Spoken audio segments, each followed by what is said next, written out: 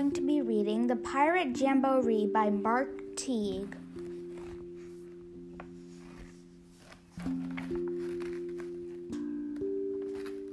Morning comes, the ships appear, surging o'er the summer sea, while from their decks a lusty cheer. It's time for the Pirate Jamboree.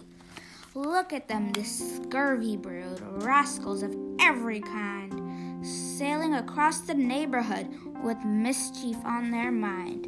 They crave adventure, they buckle swatch, danger they won't flee.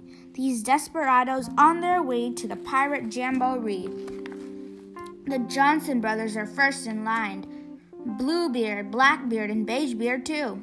3 terrors of the 7 seas, each a scoundrel through and through.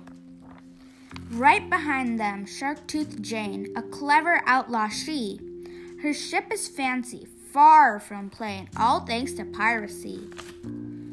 And look, you lubbers, it's Eye-Patch Sue with her curving scimitar.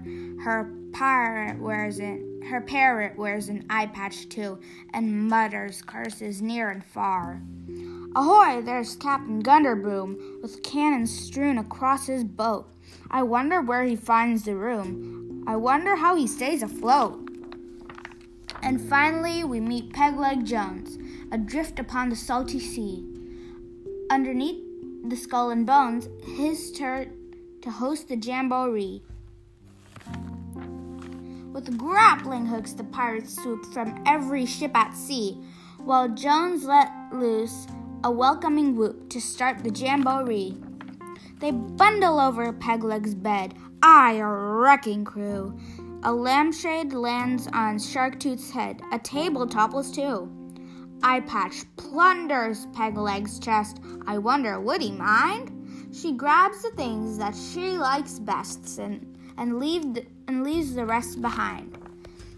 And look, there's Captain Gunderbroom with cannons in the hall, shooting missiles across the room to splatter on the wall.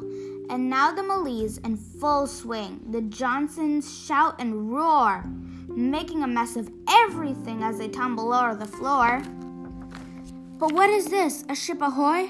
They train their telescopes to see. Oh no, they cry. It can't be so. It really cannot be.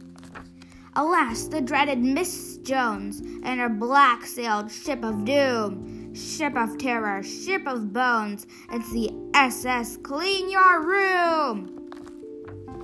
Run away, the pirates cry.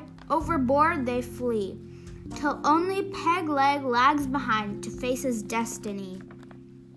It's evening now, the sky turns gold, the pirates' time is short. Dinner and bed now lie ahead in every quiet port. Tonight they'll dream of wild deeds, no more to run away, telling themselves that they'll return to fight another day.